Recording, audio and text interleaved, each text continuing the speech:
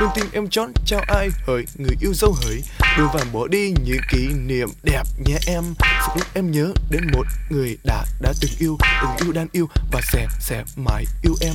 Con tim em chón chào ai hỡi người yêu dấu hỡi, đôi vàng bỏ đi những kỷ niệm đẹp nhé em. Sự lúc em nhớ đến một người đã từng yêu đang yêu và sẽ mãi yêu em. Con tim em chón chào ai hỡi người yêu dấu hỡi, đôi vàng bỏ đi những kỷ niệm đẹp nhé em.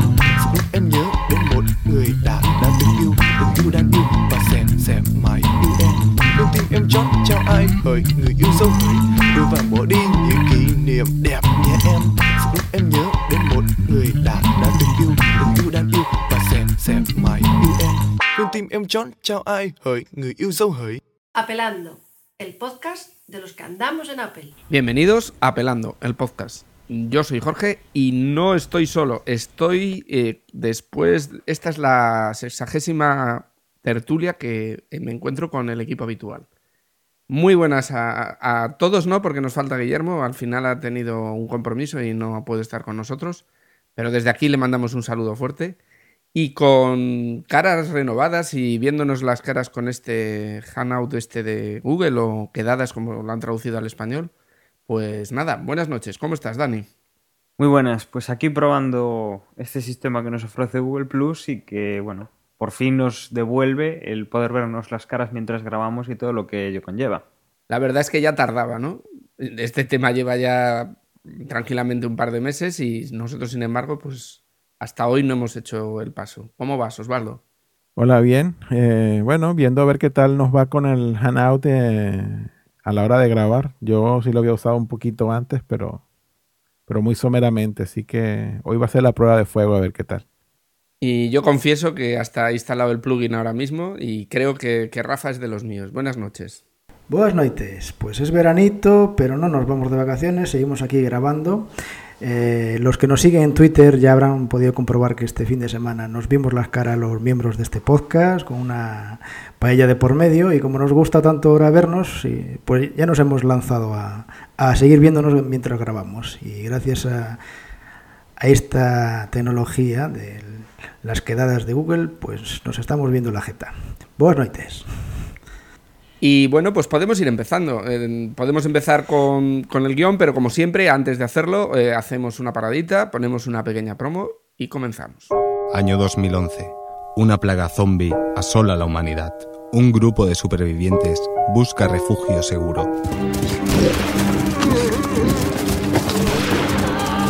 ¡Rápido! ¡Meteros en ese edificio! Bueno, ¿y ahora qué? No sé, ¿qué hacemos? ¿Habéis visto el último capítulo de House? Sí, y no me ha gustado nada. Malísimo. Yo creo que la acabarán cancelando. ¿Pero qué dices, pedazo de mamarrachos? Ya ha estado genial. O Televisión Podcast. Siempre pensando en lo mismo. Cine y televisión cada 15 días en tu MP3. Encuéntranos en otriplehtv.com.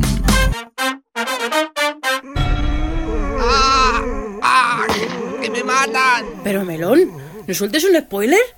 En el guión, yo para empezar había puesto rumores son rumores, y es que en esta época en la que después de que Apple haga un lanzamiento importante, pues siempre empieza a haber unos rumores locos.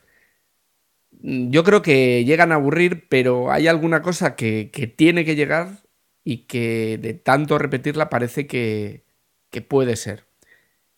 ¿Qué opináis de tanta rumorología que tenemos estos días? Pues bueno, como siempre, Apple es un mundillo en el cual sin rumores no habría la mitad o algo más de las noticias que salen en los blogs, en los podcasts. Y bueno, normal que a estas alturas pues ya no sabemos por dónde van a salir.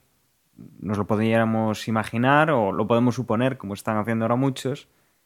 Y bueno, ya teniendo sistema operativo nuevo, que ya tenemos Lion, ahora empezarán los rumores sobre si salen las siguientes actualizaciones. Ya hay rumores de iPhone, hay rumores de iPhone mini, tenemos rumores de que el iPad 3 lo tendremos en el tercero, en el cuarto trimestre. Bueno, es lo que nos queda siempre, ¿no? Sí, no nos queda otro remedio más que sufrir la rumorología. que bueno, en parte está bien y es lógico, con tanta atención puesta sobre esta empresa, con tanto blog, podcast y demás, es lógico que al final se cree mucho hype y es posible que incluso desde la propia empresa lo estén favoreciendo con su secretismo, pero que van dejando algunas vías de filtración, quizás de forma voluntaria. Y yo que creo, hay muchísimos rumores y a veces parece que algunos pues son simples invenciones y otras tienen una base. Hay rumores más fundados y otros meras especulaciones. Yo creo que con el tiempo vamos aprendiendo y a no fiarnos mucho y esperar a que se acerquen las presentaciones en las que, bueno, cuando llegan, pues los rumores ya tienen un poco más de base. Y de momento, pues ahora tocaría, parece que en septiembre a lo mejor, o ya llegando a octubre, la típica presentación de equipos referente a la música, los iPod. Y bueno, algo llega. Esperemos a ver qué hay. Pues los rumores, como siempre, yo creo que yo sigo enfático en este aspecto, ¿no? Que hay que no pararles mucho, señores. Estamos en agosto, vacaciones, hay otras cosas más en que perder el tiempo.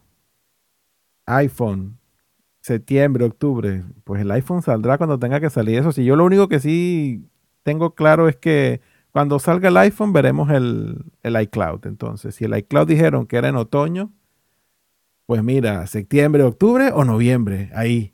Pero entonces, cuando salga uno, saldrá el otro. Entonces, no perdamos más tiempo y energía en algo que sabemos que va a pasar ahí. Bueno, solamente esperar que pase y ya. Y el mejor ejemplo de esto fue lo del Magic Mouse. Que digo que el Magic Mouse desaparece, pero luego me desdigo y digo que no, que es mentira porque me apresuré a dar una no noticia. Entonces, ¿qué les Y el puedo iTunes decir? Replay, ¿no?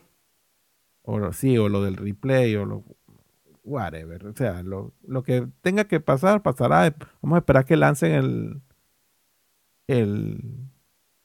pues los servicios y una vez que los lancen, pues probarlos y opinar al respecto. Pero yo insisto que darle mucha vuelta a los rumores no hace mayor sentido. Ahora el nuevo es lo del Apple Pico. Vamos a entrar en ese. Queremos discutir el rumor del Apple Pico. Tendremos que hacerlo, pero yo lo que quería decir es que no creo que sea muy positivo fijarse mucho, salvo el que esté a lo mejor pendiente de comprarse un equipo, ya sea un portátil, un sobremesa o incluso un iPhone, iPad, que preste atención a los rumores en ese caso, porque bueno, para no hacer una compra y a las 2 semanas que se renueve el equipo. Ya, pero si no... Pero para eso ni siquiera tiene que hacer caso a los rumores, que se vaya a la web esta de Mac Rumors, que tiene un apartado ahí de compra donde te dicen cada gama de dispositivo en qué momento del ciclo está y qué es lo que tienes que hacer dependiendo de tus necesidades y ya, no tienes que andar pendiente de cuánto rumor aparezca por ahí. Ya ellos se encargan de recopilarlos y basado en eso pues te dan tu guía de compra ahí y ya. Bueno, eso te da una frecuencia de actualización que más o menos se respeta, pero no siempre. Y quizás el rumor grande es el del iPhone. Ha habido cantidad de fakes ahí. Este es el próximo iPhone 5. Ya tenemos cantidad de imágenes supuestas. Pero parece que, como dice Osvaldo, sí que es el producto próximo que nos viene encima, ¿no? El iPhone 4S o 5, como lo quieran llamar.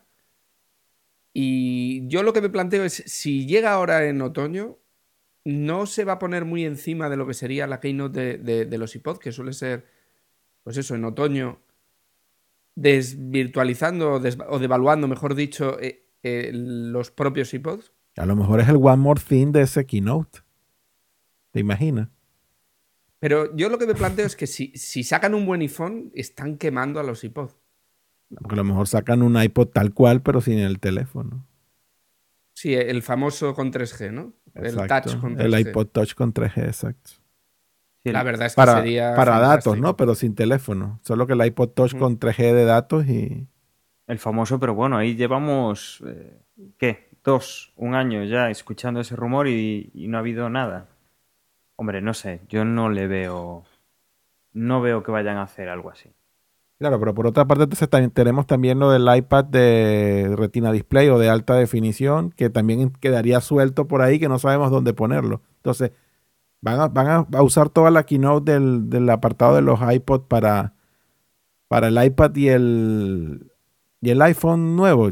Yo lo veo muy poco probable, pero también es cierto que como también todo el ciclo este año se ha traspapelado un poco y ha estado no siguiendo los mismos ritmos de años anteriores, pues qué más da que también en esta keynote metan todo de una vez, ¿no? Pero me pasa que conociendo cómo son las cosas en Apple, que todo está cuadrado al milímetro, por eso es que a veces uno dice no puede ser que metan todo en una sola keynote, pero bueno.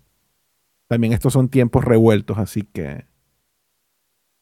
Yo de cara al iPhone 5 es que de todos los rumores que he oído no hay ninguna mejora o ninguna novedad en cuanto a hardware que me llamase la atención como para renovar un iPhone 4, que es el que tengo a día de hoy. O sea, el doble núcleo no te llama, no te tira el doble núcleo. Pues no, porque yo no noto una necesidad de velocidad ahora mismo en mi iPhone 4. Cuando tenía el 3G, sí. Veías el 3GS, o incluso cuando salió el 4, pues sí, había una gran diferencia. Pero ahora mismo yo no le noto ninguna necesidad de velocidad. A lo mejor, pues, si usara a lo mejor algún tipo de juego de última generación de estos tan potentes, pues podría, pero para el uso habitual que hago no necesito más potencia. Es como el cambio que hubo del iPad al iPad 2, ¿no? O sea, realmente la necesidad de más equipo será cuando aparezca ese software, cuando aparezca la necesidad de que el equipo que tienes pues o directamente no hace funcionar el software o va muy lento. Yo creo que si la actualización se queda como parece, en pues aumento de procesador con 2 núcleos, como dices tú, pues a lo mejor más RAM a la hora del procesador y mejora en las cámaras, alguna cosa de estas, pues a lo mejor si tienes un iPhone 4 y no haces un uso, pues eso, muy, muy de hardware, pues puedes tirar con él durante un tiempo. Yo espero más bien, lo que pasa es que no creo que sea ahora, es una actualización a un iPad 3 que ya tenga por fin una Retina Display. Eso sí lo vería más atractivo que lo que puedan hacer ahora mismo en el iPhone. Y bueno, pues esperamos ese iPhone este año, aunque no sé, quizás una pequeña actualización de hardware, ¿no? Tampoco esperemos. Yo apuesto más por un 4S que por un gran iPhone 5 con nuevo diseño y demás. No sé qué opináis vosotros. Y bueno, podemos pasar de eso. Bueno, también teníamos aquí apuntado lo del Apple Pico que habías comentado tú. Que ahí pues parece ser que sí que es cierto que Apple ha registrado el dominio Apple Pico, pero bueno, como registrará cientos de ellos sin que luego llegue a ser nada. Lo que pasa es que, bueno, se acerca la época de la keynote de los iPods y como decías tú, Osvaldo, pues podría ser ese nuevo iPod pequeñito. Sí, lo que hace esto un poco diferente a que no sé, a que registren hay cualquier cosa, es el significado del pico, ¿no? Que es algo extremadamente pequeño, entonces no sé si una nueva, ya no tendremos el iPod Nano, sino el iPod Pico, o ese Pico será otro dispositivo diferente, o el iPhone Pico. Pero obviamente el que sea Pico y que sea pequeño, pues eso genera rumor. Y también hasta cierto punto creo yo, genera un poco de veracidad en el rumor, en el sentido de que la palabra en sí es muy apetitosa dentro de los aparatos que estamos en vísperas de que se lancen, ¿no? Bueno, podría sustituir a un Nano o quizás a un Shuffle, que es más pequeño que un Nano. A ver lo que me presenten. Yo, como curiosidad, hoy me encontré con un artículo y Apple ya tiene un producto llamado Pico. Curiosamente está, quizás a lo mejor ni te siquiera es de Apple, sino que está en la base, en Unix. Hay un editor de texto accesible mediante la terminal que se llama Pico, precisamente. No, eso es Unix. Pues por eso me resultó muy curioso que ya existe el Apple Pico, o Unix Pico en este caso. Y como novedad podríamos hablar de que ha aparecido la primera película en versión original subtitulada, El discurso del rey, que parece pues muy buen inicio, parece una película que debes de escuchar en versión original. Y bueno, pues puede ser una manera de que empiece a aumentar el catálogo en este formato que en algunas ocasiones es muy jugoso. Pero los precios siguen siendo poco competitivos, ¿no? Eso no ha cambiado. Claro, ahí tenemos, y si nos ponemos a Netflix como espejo, pues olvídate. Sigue teniendo los precios que tiene, pero bueno, es una posibilidad, o una posibilidad de que algún día empiecen en esos días que dan algún episodio o película que pueda venir alguna en versión original. Y ahora que mencionas Netflix, ese el tan rumorado también, la entrada de Netflix aquí en el mercado español, pues eso también es otra que yo no tengo tampoco muchas esperanzas de que vayamos a ver una tarifa de precios espejo con respecto a Canadá y Estados Unidos. Bueno, Canadá también están en planes de entrar justamente en este proceso de expansión que están queriendo hacer en Netflix, que incluye Canadá, parte de Europa y Latinoamérica, entonces. Pero no creo yo que el rango de precios de los servicios vaya a estar muy parecido a lo que está en Estados Unidos. Y más ahora con el cambio que hicieron de que partieron la tarifa en dos ofertas y que pues mucha gente se ha cabreado y se está desuscribiendo en Estados Unidos de Netflix, así que a lo mejor van a compensar la falta de la masiva de suscripción que están teniendo ahí con el aumento de precios en estos nuevos mercados, así que bueno, pero de todas formas son interesantes, movimientos interesantes, vamos a ver en qué termina todo. Yo estoy de acuerdo contigo. Yo creo que tampoco vamos a ver a 8 euros el mes. O sea, yo también en ese aspecto soy pesimista. Pero podríamos hacer la pregunta, ¿cuánto estaríamos dispuestos a pagar? Yo, una cosa antes de eso. Yo simplemente con que exista la posibilidad de eso, de haber una tarifa plana, porque creo que aquí en España nadie se atreve a dar ese paso o nadie quiere mirar en ese sentido, ya lo considero un buen paso, que venga una empresa, aunque tenga que ser del extranjero, y nos dé eso en forma de tarifa plana, aunque sea cobrándolo a 15 euros o aunque sea a 20, ya es un paso, un avance. Claro, pero también tienes que ver qué catálogo van a ofrecer, porque que te cobren 15 euros, pero si tienen una oferta de catálogo pobre, pues esos 15 euros se pueden, o sea, en términos reales van a ser como 30. El catálogo, el mismo que tienen en Estados Unidos. Tú estás siendo claro, extremadamente optimista. Pues yo no creo que ni remotamente van a ofrecer el mismo catálogo que en Estados Unidos. Pero que ni remotamente, creo yo. Porque se ponen. Ojalá me equivoque ojalá esté siendo extremadamente pesimista yo y me equivoque. Nadie más que yo quiere que esté equivocado, pero yo creo que por ahí, lamentablemente por ahí no están las Posiblemente tenga razón, pero digo, razones lógicas no existen para las que puedan argumentar de derechos de autor. Los derechos de autor ya los han... Se trata de series, por ejemplo, de Estados Unidos. Ya están pagados allí los derechos de autor. Que a su vez han sido vendidas a las distribuidoras aquí con antelación y ahí es donde empezamos con el mismo jueguito actual. Tendrán que cambiar todo el sistema de ventanas de explotación y decir, no, esto ya sale inmediatamente a través de Internet. Tendrán que replantearse todo el negocio. Bueno, pero también tú tienes que tener claro que en Estados Unidos tampoco lo de las series es inmediato, ¿eh? Bueno, me refiero, es que ahora... Por lo menos en Netflix. Dos semanas, un mes, pero es que ahora las ventanas de explotación hasta ahora eran de meses y meses. Claro, pero es que no creo que en Netflix, en series específicamente, tampoco creo que sea de un mes, ¿eh? Yo creo que es un poco más. Creo que es un poco más. Yo había leído que algunas salían, no el mismo día, pero no te lo puedo asegurar al 100%, pero yo creo que tampoco es tan rápido como un mes. Bueno, me parece bien, aunque haya un mes. Da tiempo a hacer una versión doblada, si quieren. Si quieren, aparte de ofrecer la versión original subtitulada, da tiempo a tener los subtítulos listos, que existen y son open source, digamos, son libres. Si no quieren hacerlos ellos, pueden hacerlo, coger los que se editan, los que fabrica la comunidad de subtituladores que los cuelga a internet, los pueden utilizar.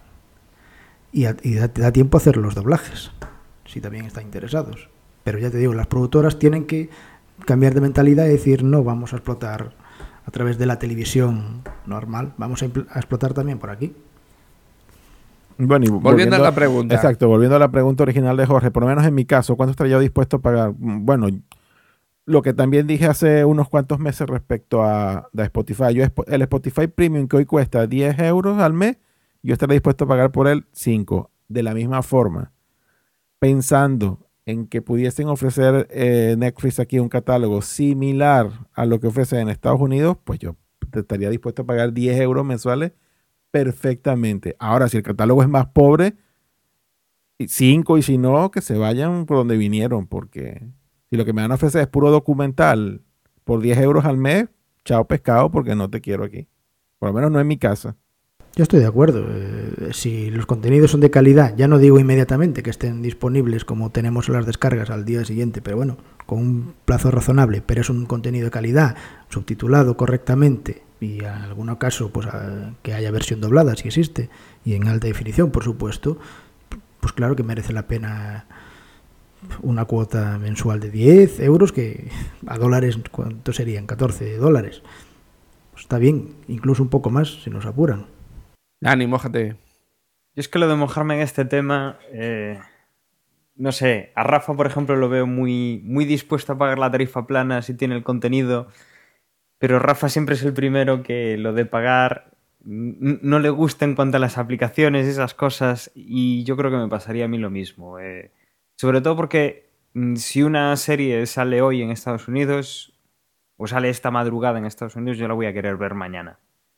Y no sé si esto lo van a dar, y me temo que cuando Netflix venga aquí y tenga que negociar los derechos de autor, que no sé por qué tiene que negociar fuera parte de los españoles, me temo pues que ahí ellos se intenten llevar se vayan a llevar un palo por parte de los derechos españoles y que luego nos lo llevemos nosotros, no sé, que se vea un poco en detrimento del precio, pues el tema de que también haya películas en español. Yo pienso que si el tema va a ser eso, que los derechos españoles, como hemos leído en blogs, que si eran 2 o 3 veces más altos que en otros países, que si los royalties eran muy caros, yo mientras no metan cosas españolas, a mí me va a dar igual en este caso. Entonces, no sé, ahí va a haber mucho negocio, mucho para aquí, mucho para allá, y la verdad es que lo que llegue aquí, yo tengo pocas esperanzas en lo que puedan hacer, y que le pongan un precio, a ver, justo no. O sea, hemos visto que Netflix son 8 dólares en Estados Unidos, y si nos cobran 10 euros es que no, hemos visto que son 8 dólares. O sea, que aún lo pasen 8 euros lo vamos a entender, pero yo creo que si no ponen un precio que es el que estamos habituados a ver, no lo va a comprar aquí ni el tato. O sea, habrá los que sí, habrá un 10%, puede ser, que creo que es más o menos lo que ha cogido en Spotify, de los que estábamos utilizando Spotify gratis a los que se ha pasado a Premium. Creo que la tasa fue esa, un 10, un 15, un 20%, una tasa muy baja. Entonces yo creo que en España pasaría lo mismo. O sea, de los que decimos sí, que venga Netflix y que nos ofrezca, al final pues quedará muy poca gente que se ponga a pagar en serio y que disfrute de Netflix en español. Bueno, en España. Pero otra cosa también que creo que es importante aclarar, que creo que el fuerte de Netflix nunca ha sido las series. Aquí creo que ustedes están centrándose mucho en que una razón de peso para irse a Netflix sería lo que ofrezcan en cuanto a series, pero es que realmente el fuerte de ellos ha sido lo de las películas, más que películas y documentales más que series. Entonces realmente, por ejemplo, lo que tú comentas de que es cierto que tú tendrías una oferta de series mucho más instantánea por el camino habitual que hoy día todos hacemos o todos usamos, ¿sí? Y eso creo que no va a cambiar eso no va a cambiar con Netflix, pero por lo menos con una película que tengas ahí, estés ahí ahora Jorge con su Boxee y su Netflix, y ve aquí la cola de películas que tiene y simplemente diga, esta es la que quiero ver, ¡puf! Indistintamente que sea una película muy reciente. Digamos que tienes un abanico extremadamente amplio de películas, así sean unas un poco más viejas. Pero bueno, estás un sábado en la tarde con la familia en el sofá, quiero ver una película, buscas ahí dentro de las opciones que tiene y la ves y ya. Y el camino habitual que hoy tenemos para series, para películas, pues no es tan instantáneo. Entonces, son cosas que, bueno, hay que ponderar y el que quiera pagar sabiendo eso y teniendo eso claro, pues tiene con qué poner todo en una balanza y decidir si le conviene o no el servicio, ¿no? Mira, pensándolo así, yo durante lo que es la temporada regular de series, digámoslo así, lo que más veo es eso, un día que llegas a casa y que te pones una serie de 45 minutos o de 20 minutos y es lo que ves. Entonces, con lo que dices tú, estoy de acuerdo en que pueden tener más cine, pero que la verdad es que a mí me interesa, pues eso, ver series, ver algo más corto, y la verdad es que yo películas habitualmente pues veo igual una el fin de semana, dos el fin de semana, pero normalmente lo que le sacaría partido sería en series.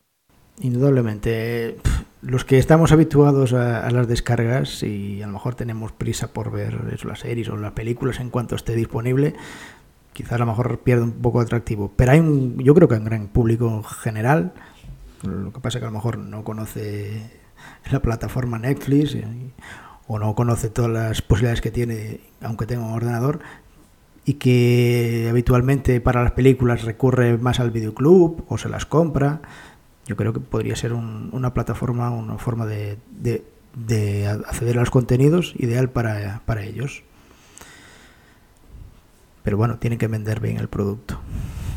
Pues yo no sé cuánto llegaría a pagar, pero sí que creo que va a estar por encima de lo que estáis diciendo. Sí que creo que andará por encima de los 15 o 20 euros. Podría ser un precio que aquí llegaría.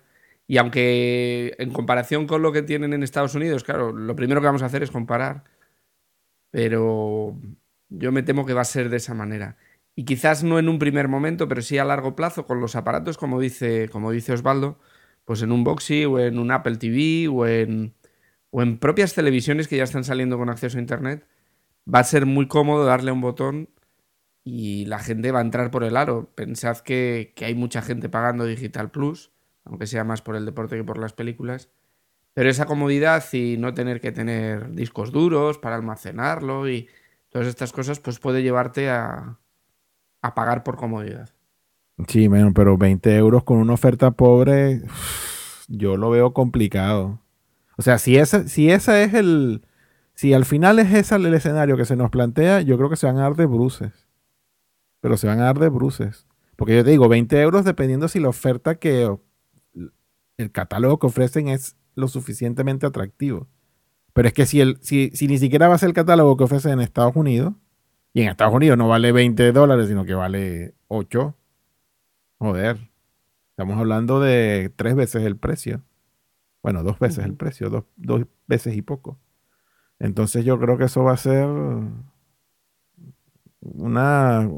es irse de bruces, creo yo. Pero bueno, supongo que estarán viendo todos los escenarios y sabrán exactamente, están analizando el mercado y todo lo demás y sabrán qué es lo que tienen que hacer, pero a mí 20 euros me parece mucho dinero. No, bueno. 20 euros es mucho dinero, salvo que digas tú, que traigan un catálogo completo y con la inmediatez y con las opciones completas, alta definición, subtítulos y a poder ser en dual. Porque otra cosa que no estamos tomando en cuenta y que el público general tiene que también tomar en cuenta que arriba de esos 20 euros está el coste de tu acceso a Internet, que es imperativo para esto, porque sin acceso a Internet no hay Netflix.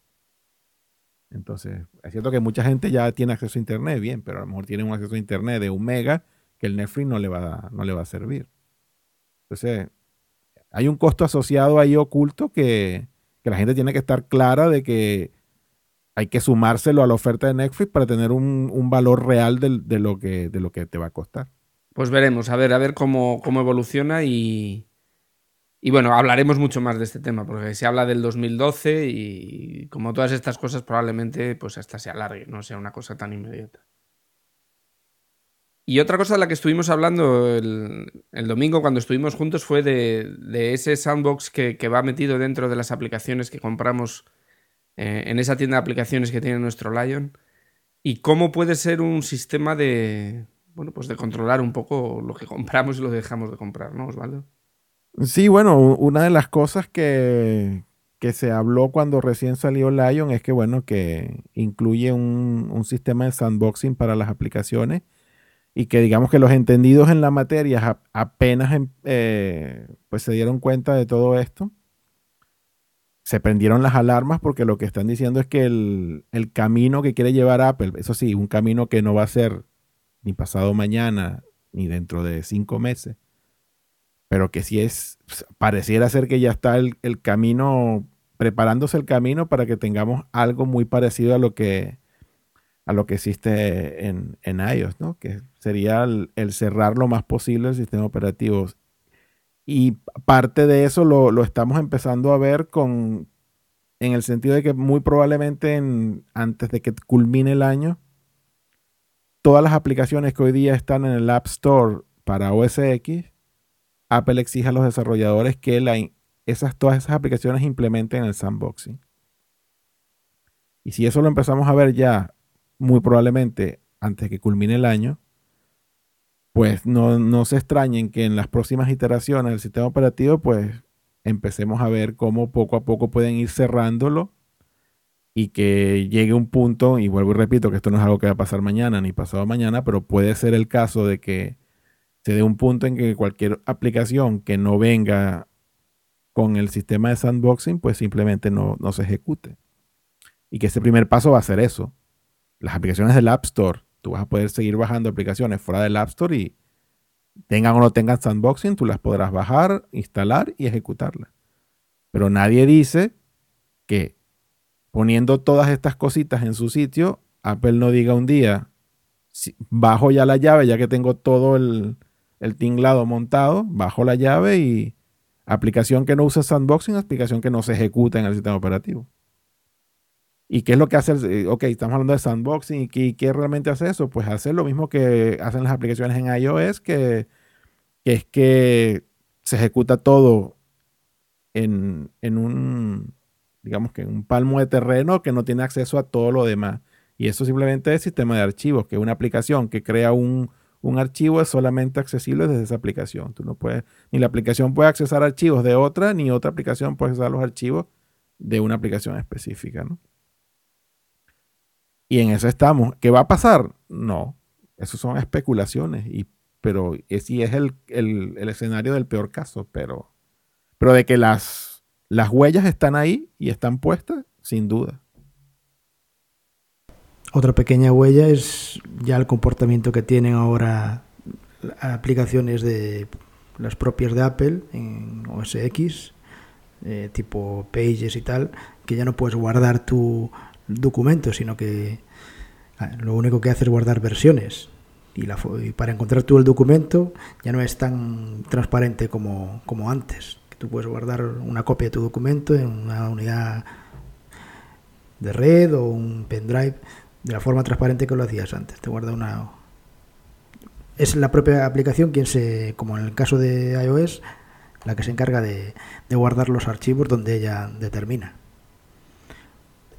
O eso creo que es cómo está funcionando ahora a partir de Lion. Eso es por el control de versiones, que es distinto. O sea, tú tienes un fichero y en ese fichero con ese nombre de fichero, el sistema operativo ahí se está encargando de ir guardando versiones distintas, pero siempre enfocado a ese fichero. Es como si tuvieras un Time Machine y ese fichero es la instancia que hay en todas las distintas copias de Time Machine.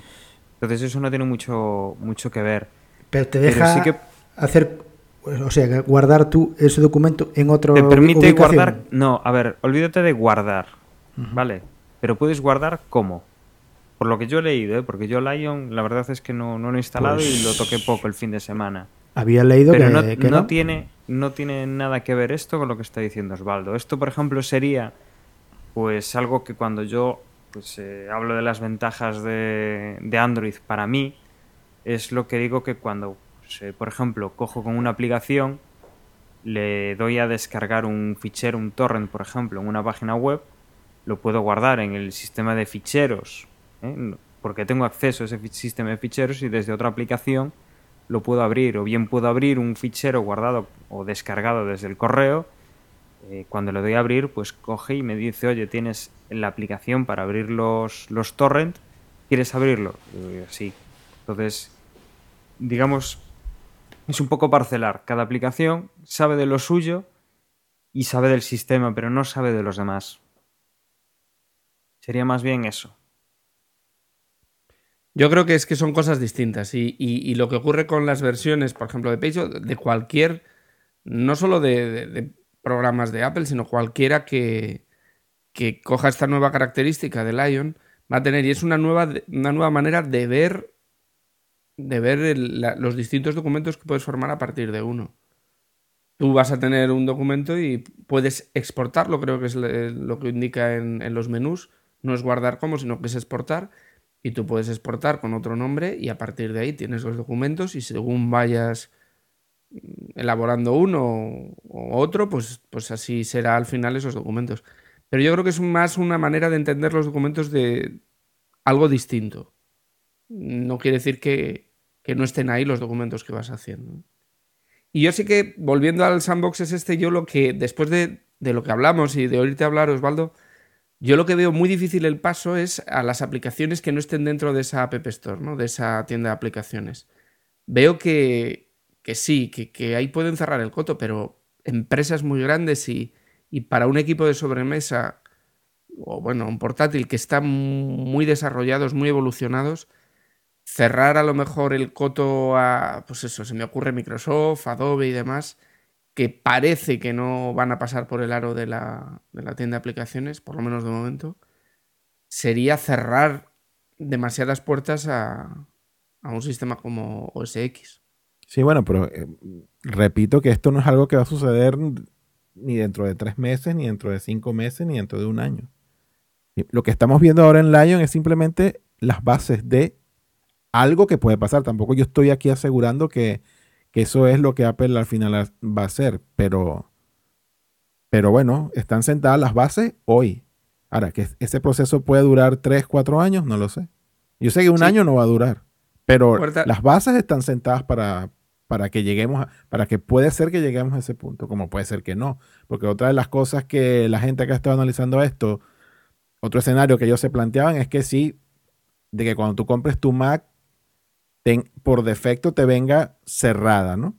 Que todo sea en sandboxing, que no te permitan instalación, no sé qué, pero que ellos están conscientes de un mercado profesional, llamémoslo así, que seguirá necesitando acceso al sistema de archivos y tiene que seguir funcionando con sistema de archivos y este tipo de cosas, y que tú podrás en ese OS X del futuro tener una opción donde dices quiero pasarme al modo antiguo o al modo abierto y te pasarás. Ahora, si tú eres una persona que no eres un geek, que lo del sistema de archivos te sabe acá sabe, y lo que quieres es la seguridad de que todo te funciona bien, que te bajas la aplicación del App Store, que no se te va a guindar nada, pues a lo mejor esa persona dirá, no, yo quiero tal cual como viene, cerradito, que sé que nada malo va a pasar, que nada se me va a perder, que ningún archivo lo voy a extraviar. Digamos que ese es el escenario bueno de todas estas elucubraciones de la gente que está analizando esto, ¿no? Que puede ser esa la posibilidad de que por defecto sí te venga cerrado, pero que el profesional tenga una opción ahí que diga, bueno, si yo lo quiero abierto con acceso a mi sistema de archivos, mi vista tradicional del sistema operativo, que yo pueda hacer y deshacer lo que quiera. Pero el que no, la abuelita, mi abuela, mi mamá, querrá el Mac como el iPhone, que simplemente le funcione y que no tenga que saber que el documento está en la carpeta documento, facturas de telefónica, al archivo febrero.pdf, por ejemplo.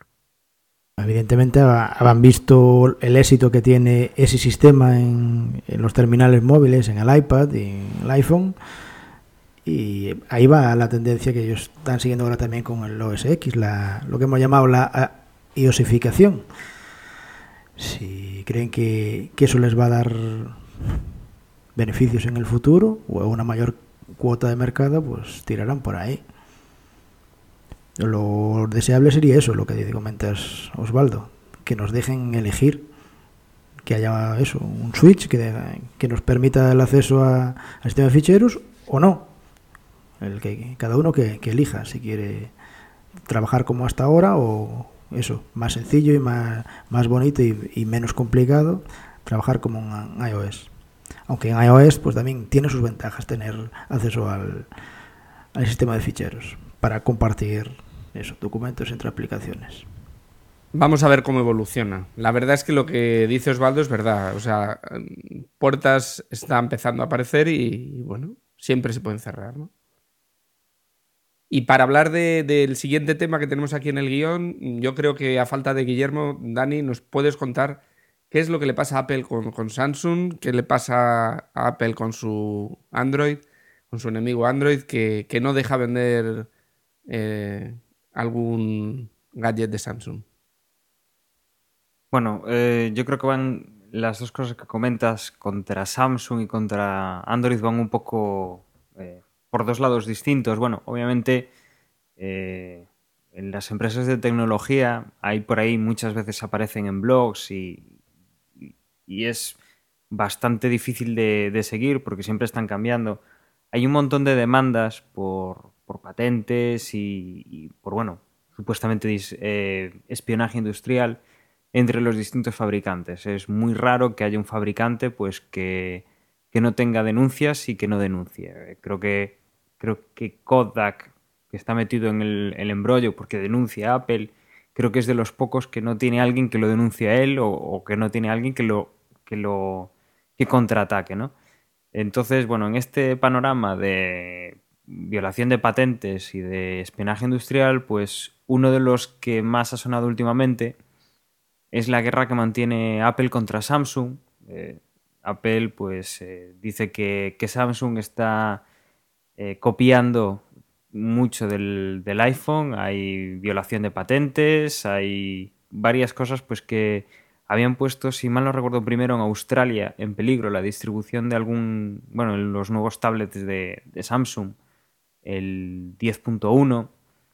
Y que, bueno, recientemente, creo que la noticia es de hoy o de ayer, en un tribunal alemán, pues han fallado que por precaución, que por ahora, mientras no se reciban alegaciones de Samsung, pues que se van a cancelar se van a paralizar las ventas en el país, en Alemania. Lo que pasa es que creo que es por la ley comunitaria o por alguna cosa similar de la Unión Europea, pues parece que eso es extensible y que Samsung va a tener graves problemas porque va a tener que dejar de vender o va a tener paralizadas las ventas de su tableta, su última tableta que han sacado, que está llegando ahora a todos los mercados. Creo que, por ejemplo, Reino Unido acaba de llegar la semana pasada o hace 2 semanas y van a tener que estar parados porque, bueno, tienen esta demanda de Apple por infracción de patentes en este caso, y que antes de poder ellos poner alegaciones y que se resuelva del todo el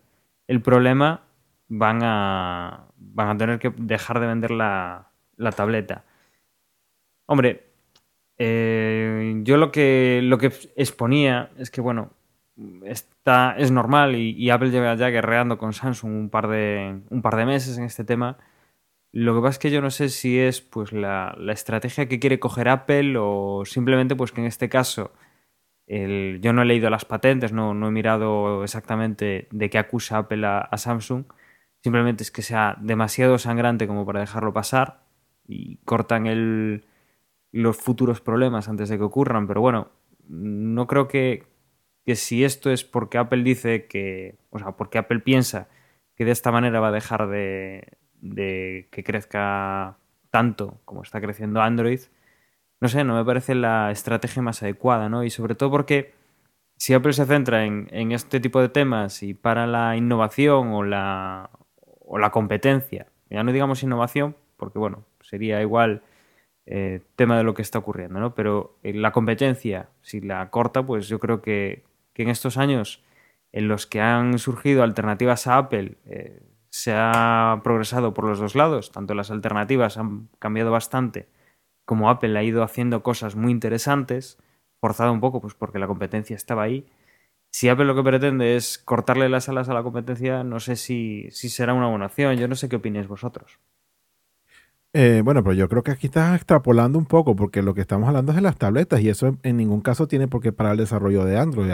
Apple no ha hecho nada para que Android no se siga desarrollando en los teléfonos móviles, ¿sí? Entonces, es un caso puntual contra las tabletas, creo yo. Android podrá seguir vendiéndose en teléfonos móviles en todo el mundo y eso no tiene por qué detener el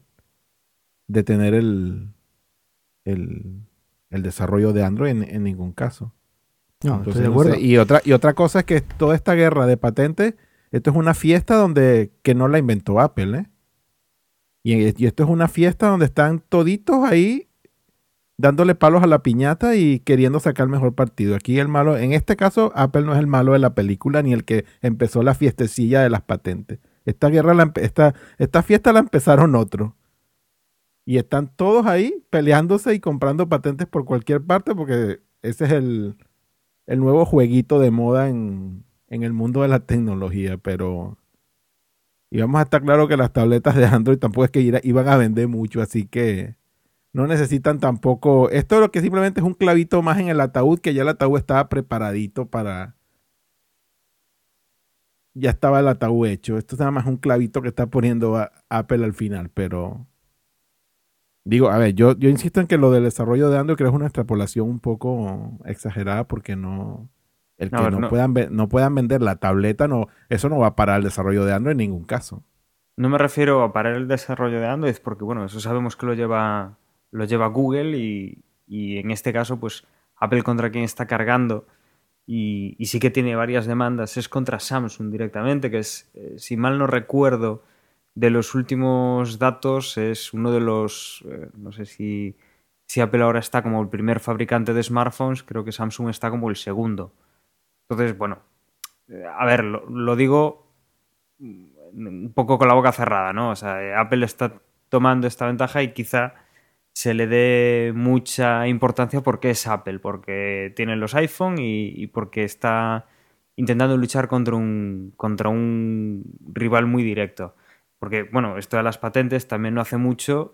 La PlayStation 3, por tema de violación de patentes sobre el Blu-ray, también estuvo una semana o 2 semanas parada la comercialización en Europa. O sea, es frecuente, pero bueno, no sé. O sea, son las noticias que hay. Y en este caso en concreto, contra Samsung, pues parece ser que Apple está dando fuerte y Samsung está perdiendo, por lo que se ve. O sea, por lo menos le están fallando en contra y a Apple le conceden pues ver modelos nuevos del fabricante coreano y a Samsung pues no le dejan ver los desarrollos nuevos que tiene Apple. Yo, la verdad, no sé qué pensar. Por un lado, como liberal que soy, no soy nada partidario de que haya restricciones en el mercado. Pero ya metidos en esta guerra de patentes o de propiedad intelectual, yo siempre lo dijo hace unos meses, que ellos iban a defender su propiedad intelectual. El trabajo les cuesta y dinero y tiempo desarrollar sus tecnologías y no van a dejar que otros las aprovechen gratis. Normalmente, pues esas disputas se resuelven con la compra de licencias, con el pago de royalties o con la compra mismo de la patente. Cuando no hay un acuerdo, pues o la empresa que quiere utilizarlos tiene que dejar de utilizarlos o puede ir a un litigio, como es este caso, en el cual pues un juez decide quién tiene razón y establece pues sanciones para el que quiera saltarse la ley. Y eso, guerra la llevan todos y todos pagan y todos cobran. Nokia tiene demandas a Apple, Google a Apple, Apple a Google, etcétera, etcétera. El caso de Kodak tiene montones, todos están metidos en esa guerra. Pues nada. Que es una guerra económica, ¿no? Sí, al final es dinero, ¿no? Es negocio y todos se meten en ese fregado porque de alguna manera o de otra, pues aparte de de poder frenar a lo mejor al adversario, entre comillas, pues también sacan tajada de esos pleitos. Y bueno, todo es negocio y todo es dinero. Quizás entiendo un poco lo que dice Dani en cuanto a que... Pero no es a Android, es a Samsung. Es que la dificultad está en que es a hardware, no es a software. Si fuera software sí entendería un poco lo que dice, que es una manera de frenarles. Pero bueno, de momento las tabletas de Android le quedan un par de años, como le pasaron a los teléfonos, y llegarán a estar a la altura, cosa que le vendrá muy bien a todo el mundo, a los compradores de las tabletas de Android como a los del iPad, ¿no? Bueno, se pueden seguir vendiendo otras tabletas con este operativo Android. Lo que han parado es la venta de esta tableta en concreto porque infringe unas patentes. No porque use Android, sino porque su hardware pues está infringiendo esa propiedad intelectual. Que lo arreglen, que hagan con su propio desarrollo y que lo intenten vender. Avanzamos con el Pick of the Week y en esta ocasión tenemos aquí marcadas dos. Podemos empezar si quieres por ti, por Osvaldo, que nos tienes aquí el Boxee for iPad. Yo lo he visto simplemente en algún feed, en alguna noticia, pero pinta bien, ¿verdad? Sí, pinta bien y yo lo bajé hoy para probarlo y sí, no está nada mal y dije, bueno, vamos a darlo como Pick of the Week. En el caso del Boxee para el iPad, obviamente necesitas también, puedes usar como complementos, digamos, si quieres ver en el iPad por streaming lo que tienes en tu disco duro, pues en el caso en el Windows o en el Mac, tienes que bajarte un pequeño complemento de software que se llama el Boxee Media Manager. Y pues es una aplicación que tienes que ejecutar, le dices qué cosa del disco duro es lo que quieres compartir. Y una vez que tienes la aplicación entonces en el iPad, pues automáticamente descubre lo que acabas de compartir en el ordenador y pues puedes seleccionar la película o la serie o el vídeo que quieras ver y por streaming pues lo ves en el iPad perfectamente. Y adicionalmente, si tienes entonces el Boxee Box y todo lo demás, puedes ese vídeo pasarlo de vuelta al Boxee Box y verlo en la televisión, ¿no? Entonces, bueno, está interesante por esta parte y bueno, es el Pick of the Week mío de esta semana. Boxee para el iPad. Yo he echado en falta que no hubiera para el iPhone porque como no tengo ahora iPad, pues la verdad es que sí que me hubiera gustado probarlo, sobre todo el AirPlay que puedes hacer directamente con el Boxee Box, que bueno, pues estaría muy bien por la inmediatez, ¿no? Pero bueno, todo el que tenga un iPad es gratuito, me parece, ¿verdad? Sí, es gratuito. Y el Boxee Media Manager que necesitas en el ordenador también es gratuito. También. Pues nada, para ver tus archivos de vídeo en el iPad. Muy bien. Bueno, y Boxee que se está convirtiendo en una alternativa de media center muy atractiva, en clara guerra al Apple TV. A día de hoy parece que bastante más versátil que la propuesta de Apple. Más abierta, claro. Es más competencia del Plex, diría yo, ¿no? Es como... Sí, pero no me refiero solo al software, sino también el propio hardware, como el que tú has adquirido hace poco. Ajá. Pero el Boxee Box simplemente lo ha hecho D-Link, que es una empresa pues famosa por routers y demás, y ha hecho esta cajita para que pueda entrar ese software. Claro, pero en conjunción con Boxee, ¿eh? La ha hecho D-Link en conjunción con ellos. Sí, es oficial. No sé si D-Link puede hacer... No sé si ellos quieran licenciar y que cualquier persona que haga, o cualquier compañía que haga hardware y luego puedan licenciar software y montárselo. Eso no sé hasta qué punto sea factible, pero... No sé si está en exclusividad, pero sí que Boxee lo tenemos para Mac, por ejemplo. No sé para otros sistemas operativos, la verdad. Y bueno, pues es lo mismo, pero metido, bueno, pues en un formato pequeño, en un formato de caja, en un formato de media center. Claro, son 200 euros comparados contra los 600 del Mac Mini, ¿no? Ya. Hay una diferencia interesante ahí. Sí, no, y quizás es la competencia, pues por ejemplo, un Apple TV con Jailbreak y el Plex. Pues estás hablando prácticamente de la mitad de precio. O el popcorn o... No es lo mismo. El Roku no está aquí en Europa, pero bueno. El otro aparato que le hace competencia aparte del Apple TV, pues el Roku y Y el popcorn también. Y el in and out también, que también lo que pasa es que quizás está más enfocado a televisión, a TDT, a grabación y bueno, los programas, las series y demás. Pero bueno, como Media Center yo la verdad es que lo acabo de adquirir y estoy encantado. O sea, me parece definitivo. Para mí el Apple TV la gran desventaja que tienes o que tienes que andar con jailbreak y demás, que eso tiene sus peros.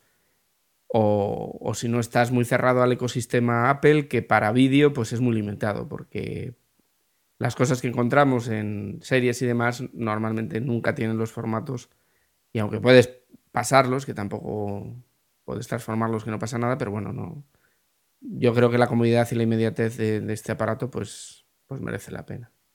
Pues ahí está la diferencia de precio. Yo creo que merece la pena que sea, aunque sea casi el doble del costo de un Apple TV, pero te evitas eso, tener cuidado con el jailbreak, tener que recodificar los archivos, etcétera.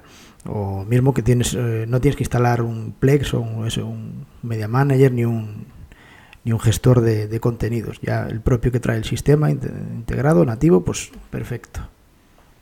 No, y luego otra cosa que para mí es un auténtico win es el mando a distancia.